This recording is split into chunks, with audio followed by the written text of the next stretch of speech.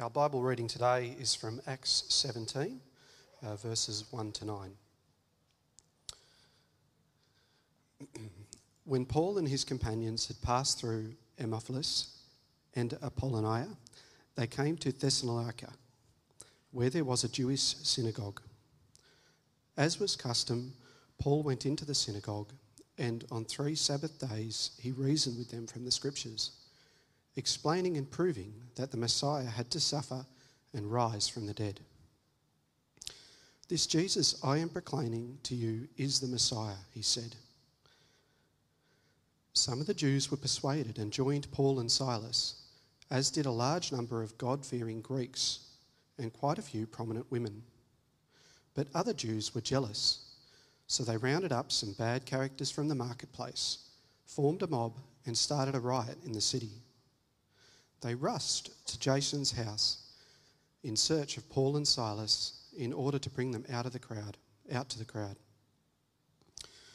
But when they did not find them, they dragged Jason and some other believers before the city officials, shouting, "These men who have caused trouble all over the world have now come here. And Jason has welcomed them into his house. They are all defying Caesar's decrees, saying that there is another king, one called Jesus." When they heard this, the crowd and the city officials were thrown into turmoil. Then they made Jason and the others post bond and let them go. This is the word of the Lord.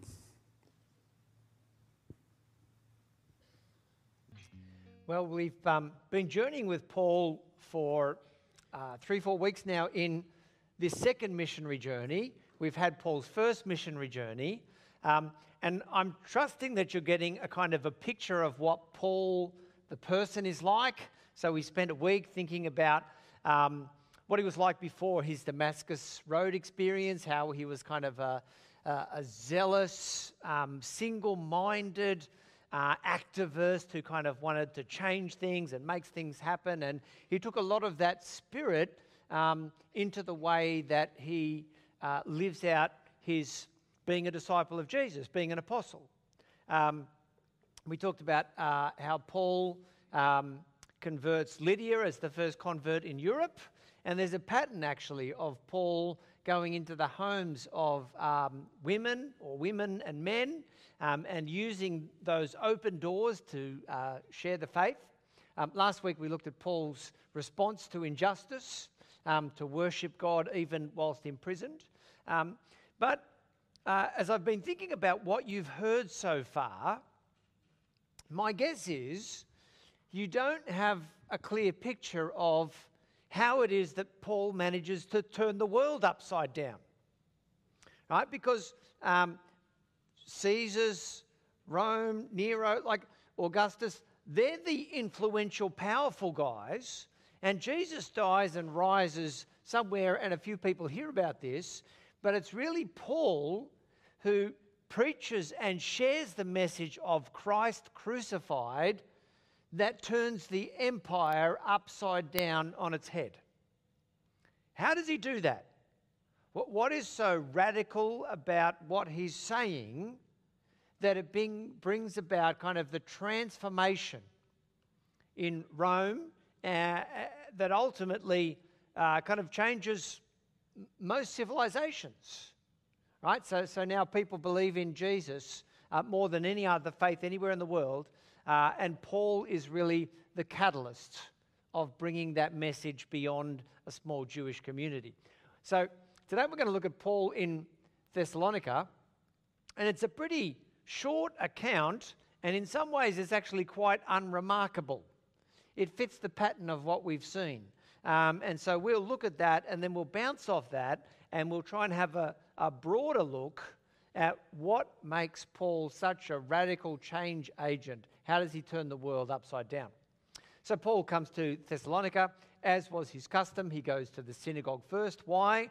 Because he's going to Jews saying, "Your long-awaited Messiah has come." And that's what he says this time. On 3 Sabbaths, he reasoned with them from the Scriptures. So Paul's going to a community that reads the Scriptures every Sabbath, that expounds the Scriptures, that believe that it's in the Scriptures that this messianic hope is foretold.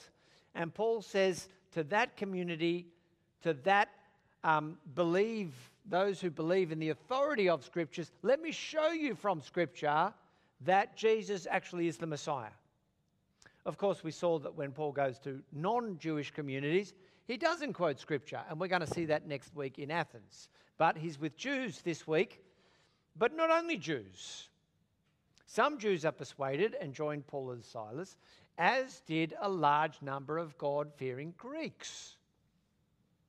So it appears that there is a number of God-fearing Greeks in the first century who go to the synagogue and hang around with the Jews in whatever conversations Jews are kind of having, as well as some prominent women. What's going on there? I don't know if you've kind of picked that up or thought about that. We tend to imagine that it's only Jews in the synagogue in the first century, but we're getting a sense that actually there's some God-fearing Greeks and women who are there. Well, Paul shares, and some believe, a number of the God-fearing Gentiles believe, prominent women believe, and the Jews get jealous. So they round up some bad characters, males, from the marketplace, form a mob, have a riot. We've seen all this before, and it will happen again. And here's the charge. These men who have caused trouble all over the world have now come here. That's how the NIV translates what the mob says. But I prefer the translation from the ESV. These men who have turned the world upside down. That's quite a claim, isn't it? This is not just some minor dispute between two different factions of Judaism that's kind of happening in the synagogue that has no implications for anybody else. Paul turns the world upside down. He's disturbing the peace throughout the whole empire. That's how another translation puts it. That's quite a claim. So let's turn our minds and think about precisely how does religion work in the first century. And the short answer is everybody worships the gods. In fact, the universality of religion is one of the most significant arguments for God. Every single culture in all of human history has always believed in some or other sort of divine. And in the ancient world, that's exactly how it is. Everyone believes in the gods. And the first type of beliefs that seem to come to people are what we call animistic beliefs. So people imagine that somehow the gods animate the universe. What does that look like? Well, if we take the Greek version, there is a father god, and there's a mother god, and there's a god of the sea or the rivers, and there's a god of death, and there's a god of war, and there's a god of love, and there's a god of fertility. And the Jews, they don't believe in these sorts of gods, but everybody else we've encountered has gods that animate certain things. These are the Greek gods. There's 12 of them, actually, who hang out in the Parthenon. And something happens when Rome builds an empire, right? So originally, people used to say, well, our gods defeated your gods. Our gods are better than your gods. You better believe our gods and not believe your gods. Rome does something different. They actually say, you know what? Your gods and our gods are kind of similar. So just like there's a Greek father god, Zeus, and a Greek mother god, when the Romans turn up, they say, oh, guess what? We've got a father god, and he's called Jupiter. So somehow Jupiter and Zeus are just kind of different names for the same kind of god. And when they go to Britain, or when they go to Egypt, or when they go over to Syria, they're going to find different local gods again, but somehow they just got to fuse all the categories and sort of say, well, you call your god tomato, we call ours tomato, same deal, right? Whatever it is, just keep worshipping your gods, and whatever the local customs are, so long as everybody worships the gods, let's just keep doing that. and then they do a couple of other things, right? So everyone worships the gods, and the local gods have some local customs and idiosyncrasies that you might have to get your head around. But basically, there's an assumption that there's categories of gods that are kind of universal. And the gods of the ancient Near East are irritable. They're easily upset, right? And it's not so much that they're upset by humans. In fact, the gods fight against each other, and some of them have won, and some of them have lost, and some of them have been cheated on, and some of them have been unfaithful to their spouses. And so the gods are always bickering and cranky, and they don't really care much for humanity, except when humanity gets annoying, and then they kind of do something to make humans' lives difficult. And so you've got to placate the gods. You've got to keep the gods happy. You've got to somehow maintain this sense of balance and peace and harmony in the universe, but it's all quite fragile. And you do that by making offerings to the gods. And everyone has to make the offerings. It's not that the gods kind of look down and go, actually, you're nice, but you're not so nice. So, no, like the whole season can fail. Everyone can experience a famine. The gods don't kind of individualize their punishment. And so corporately together, we all have to acknowledge and placate the gods. And there's something collective about the way that we practice routines and habits and rituals in the first century. Now, you might think this sounds like nonsense, right? But actually, this kind of thinking is alive and well in the 21st century. Apparently, when Liverpool players walk onto Anfield, that's their football stadium, they touch that sign. All of them have to touch it, right? And there was a game recently where Liverpool was playing Manchester United, and I think that's Virgil van Dijk. He's a Dutch player. He's putting his hand up and touching the sign. And next to him is a guy who has just come to England from Europe. Weghorst is his name. He's also Dutch, and he touches the sign.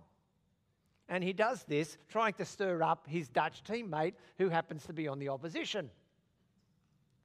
And they go out onto the pitch, and Manchester United loses 7-0 to Liverpool.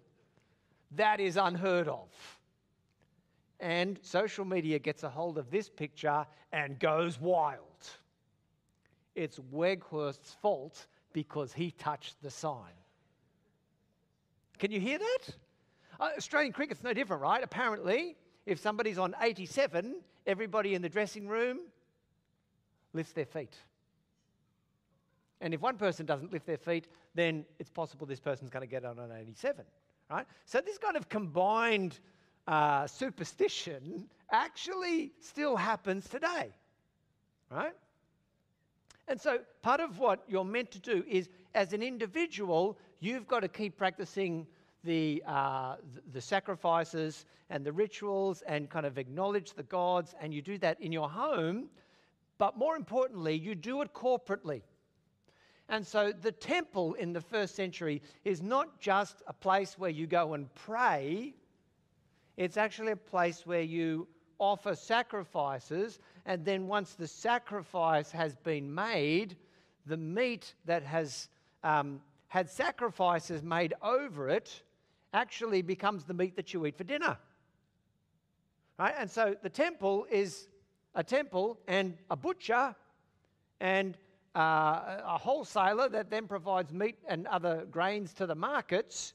And it's all some kind of a civic building where we actually all gather together around important events in the calendar of the community. Now, the gods somehow even get involved in human affairs. And so if you happen to know Homer's Iliad, or perhaps you've seen the movie Troy, that's probably where you're more familiar with kind of that plot, right? Homer is fighting Achilles, and half the gods line up with Homer and the other half line up with Achilles.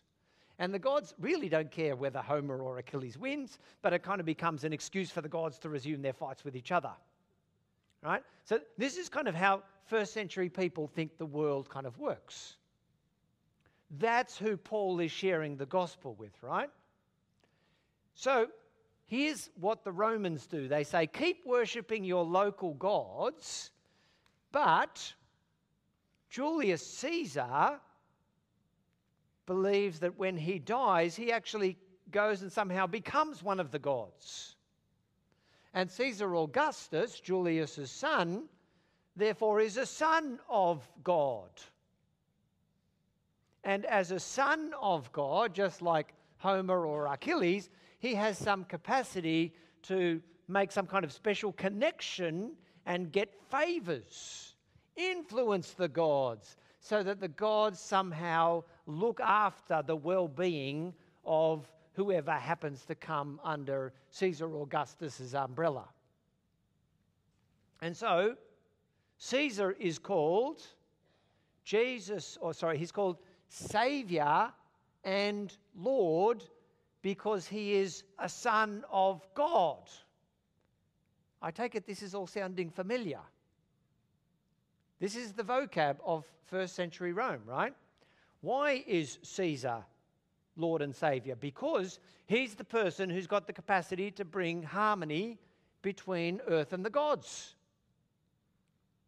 to make sure that the rains come, to make sure that the crops don't fail, to make sure that we win our battles, because he's got contacts with the gods of war.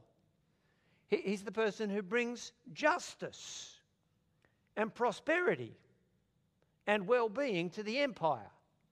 And you can trust in Caesar. So when you're feeling anxious because the rains are a little bit late, or about your health because your daughter is unwell, or whatever it is, somehow you can placate the gods and you can pray to Caesar, and Caesar will bring peace and prosperity to the entire empire. So what does that mean about the Jews? Because the Jews don't fit this. Right? You think about it, if everybody's going onto the pitch at Anfield and one person doesn't touch the sign, well, it's all undone, isn't it? And that's how people in the first century view the Jews. They're this weird little exclusive sect off to the side that they just don't fit in with the rest of us. They're called atheists because, well, what do you do in religion, right? You have idols and you make sacrifices to them, and you have priests who make your sacrifices on their behalf, and then you have rituals like eating food sacrificed to idols at kind of corporate gatherings, and that's how you keep the gods happy, and the Jews do absolutely none of those. They meet in a building called the synagogue, and they read the Bible and they talk about it. That's not religion. That's atheism in the first century. And that makes everybody else vulnerable because they're not placating the gods. And so the Jews are viewed with great suspicion. But there's a reason they don't have to do this. Turns out Julius Caesar, in about 50 AD, when he's at war with the other great rival of the day, Pompey, finds himself in a pickle, and about 3,000 Jews send an army and come to his rescue. And Caesar kind of takes a liking to the Jews, and he cuts a deal with them. He says, you don't have to pray to Caesar and treat me as a god. You actually can pray for Caesar to your God, and that will be good enough. And it's only the Jews who get this exemption.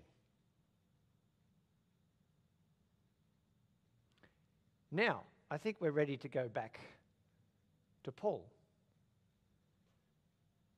Sorry, we're not.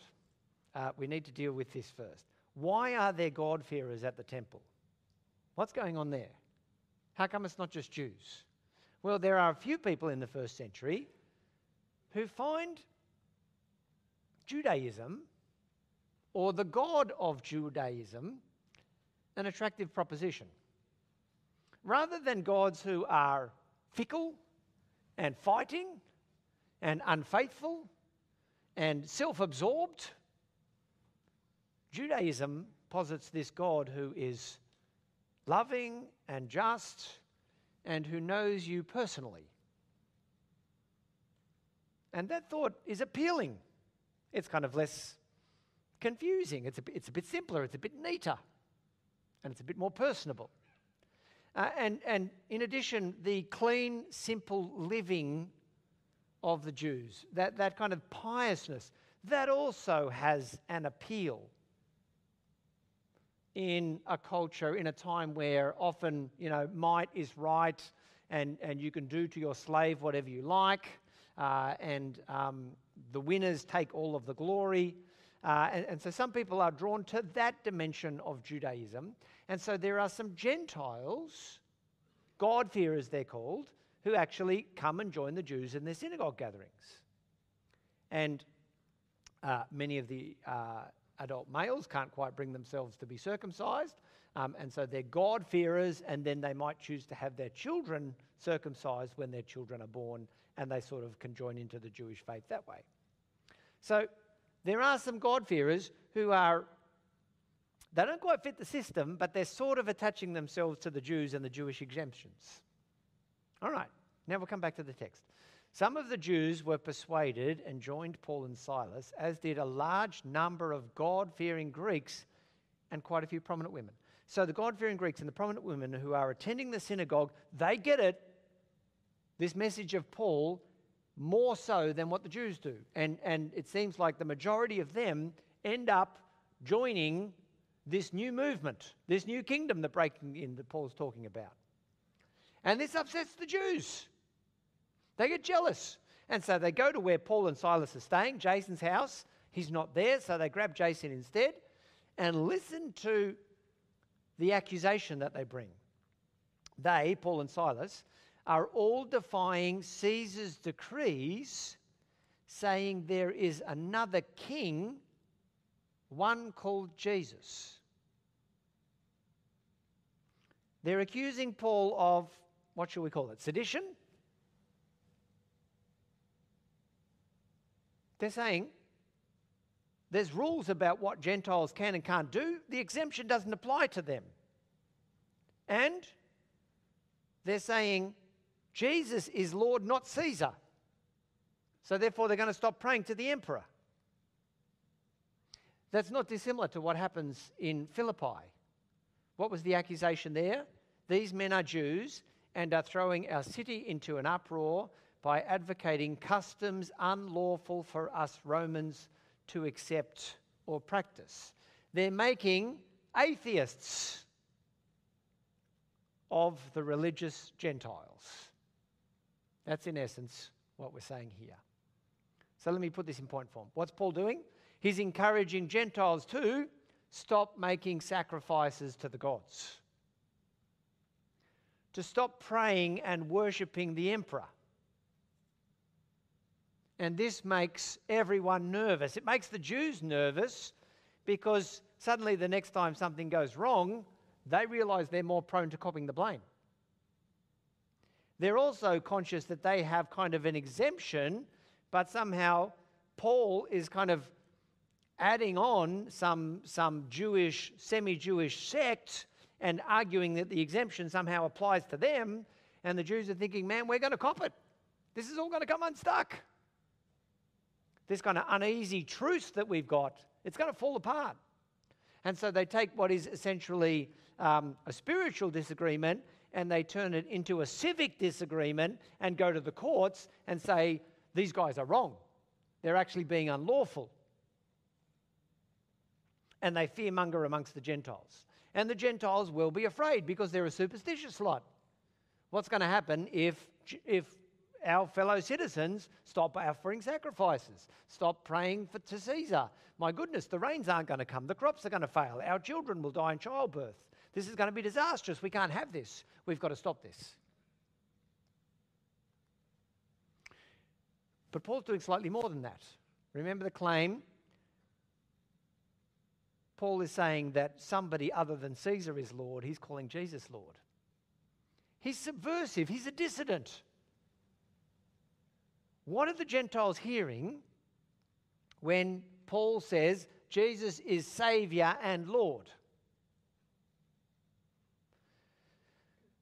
They're hearing far more than, I feel guilty about my sin and Jesus is going to deal with that guilt and I can be sure about what's going to happen to me in eternity. That is all true, but they're hearing far more than just that, right? What they're actually hearing is Caesar's not going to bring justice. Caesar's not going to bring security. He's not going to bring health. He's not going to bring well-being. It's Jesus who brings all of that. Trust in Jesus, and the 70, 80, 90% of people who live on or below the poverty line, they've got really pragmatic concerns. Where's my food going to come from? How's my sick child going to get healed? Will the rains come? And what about that enemy and that battle that's kind of happening over there? Or that disease, that pandemic that's coming? Trust in Jesus, he will somehow deal with all of those kind of concerns. And then Paul invites Gentiles to become non-conformists and step out of mainstream society and join this new kingdom that's breaking in, that's kind of a breakaway from the Jews, but it's kind of not. It's getting bigger than that. That's what Paul is doing. Well, let me try and pull together some applications, right? Because I think now that we've got our head in sort of how first century religion and politics works, we can begin to think about what's happening in the text and how it applies to us. And here's my first suggestion. Paul is misunderstood by the Romans, by the Gentiles, and is misrepresented by the Jews.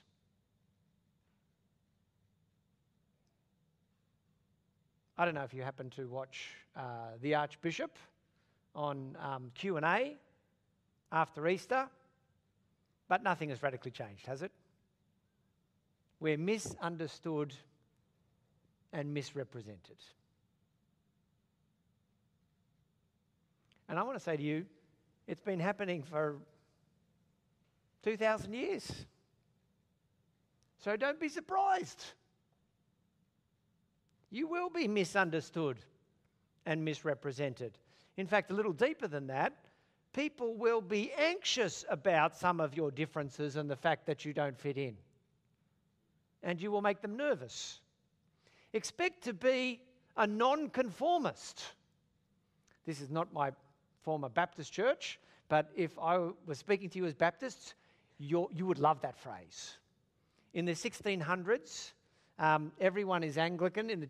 Everyone in England goes to the Church of England, unless you choose to go to a Baptist church or a Methodist church or a Presbyterian church, and then you are called a nonconformist. You somehow don't fit in. You don't do what everybody else does. And we are, in this culture, increasingly nonconformists. If you're just tolerant, if you're just loving, if you're just affirming, if you don't judge, if you believe that everybody has the right to decide for themselves and self-actualize, just fit in with the rest of us, and if we could all do it, then we're going to make society a better place. And we are going to be, in that type of culture, non-conformists. And that will make people anxious, and they will misunderstand us and blame us for all of the social ills of our day, like they did Christians in the first century.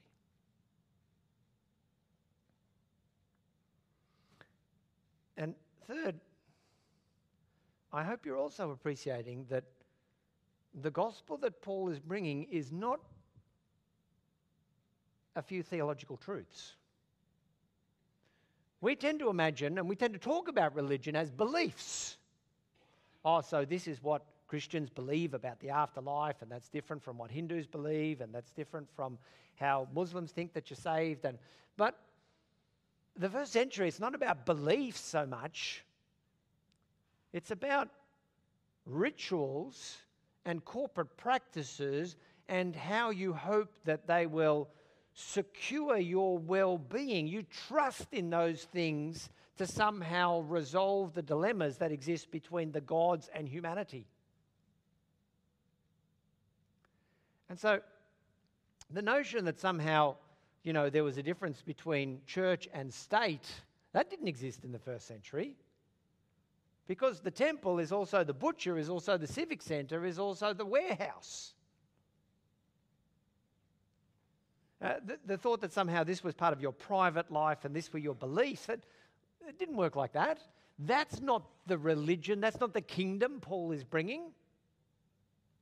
He's asking people to trust Jesus in all of life, right? To say Jesus is Lord, which rivals that claim of Caesar, who wants to have your highest allegiance and for you to look to him and to trust him. And Jesus somehow brings this kingdom to earth. May your will be done on earth as it is in heaven. That's Jesus' kingdom coming. His kingdom will come ultimately in the future when Jesus returns, but there's a sense in which the kingdom is coming now and we're the kingdom people living by the kingdom values, and that's going to differentiate us from the people of this world. And it's Jesus who is going to bring us peace and justice and security and provisions. Not Caesar, not that we believe in Caesar. What do we believe? Not in, let's call it, expressive individualism. So the world will say, it's your job as a parent to tell your children that they're going to be amazing, to be the best that they can possibly be, and if you can just kind of protect them from suffering and evil, then they'll feel better about themselves, they'll have a high self-esteem. The higher their self-esteem is, the better that they'll be able to express themselves and be their best selves and become and achieve all of their potential, right? That's something like the message of the world, right? And we want to say, actually, my hope for my children is not that they will become the best version of themselves, it's that they'll become more like Jesus. They're not special because they're unique. They're special because they're created in somebody else's image. And suffering is not something that is going to lower their self-esteem. Suffering is something that produces perseverance and character and hope. And in the right amounts and in the right frameworks, God uses suffering to sanctify us, to transform us more and more into the likeness of Jesus. Can you see how we have a trust in Jesus as Lord that is different from what the world is trusting in? If we talk a little bit older than the group who are parenting, let's talk about superannuation. Hasn't gone so well the last 12 months, has it? And the gospel wants to say to us, well, don't trust in your superannuation. Store up your treasures in heaven where rust and moth and economic downturns can't touch it. That's where your sense of security is. So we're not looking to our relationships or our success or our career progress or the things we can own or the balance in our bank account to bring about peace and justice and security. We're actually looking to Jesus and the values of his kingdom and the fellowship of the kingdom people. That's where we find the antidote to loneliness. That's where we find hope and comfort and security. To put it another way, Jesus is Lord of everything, or he's Lord of nothing. For historical reasons, it's possible in the 21st century to conceive of religion as something that I kind of do on Sundays. I come to church and I listen to the sermon, and if I go to the right service, I'll stand up and I'll say the creed. All these things I believe. I believe in God. I believe in the Trinity. I believe that Jesus is God and man. I believe he died for my sins. And if I can profess the right beliefs, and if I can believe in Jesus as the Saviour who deals with my sin, then I can go back on Monday and think about my career and my house and my children and sort of live not all that dissimilar to everybody else.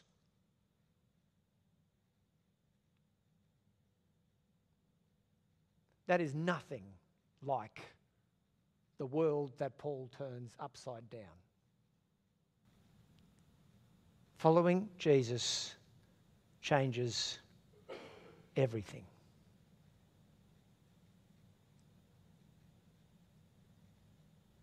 Let me pray for us.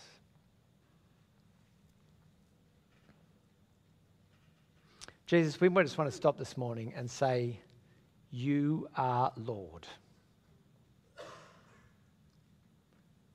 You're Lord of our children. You're Lord of our families. You're Lord of our career.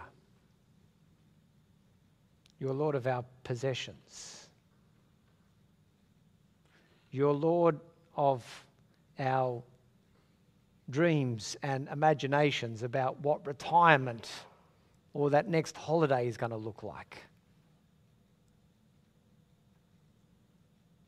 These things that the world chases, they don't deliver.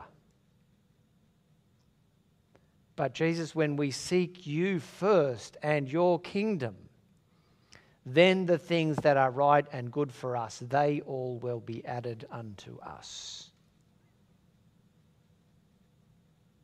So we want to stop taking the good things that you've given us and making them the best. And Jesus, this morning, we want to declare you as Lord over everything in our life. May we be comfortable with the label of a nonconformist who doesn't follow the patterns of this world, but Jesus, we follow you. We trust you. And Jesus, you are trustworthy. Nothing else is. Amen.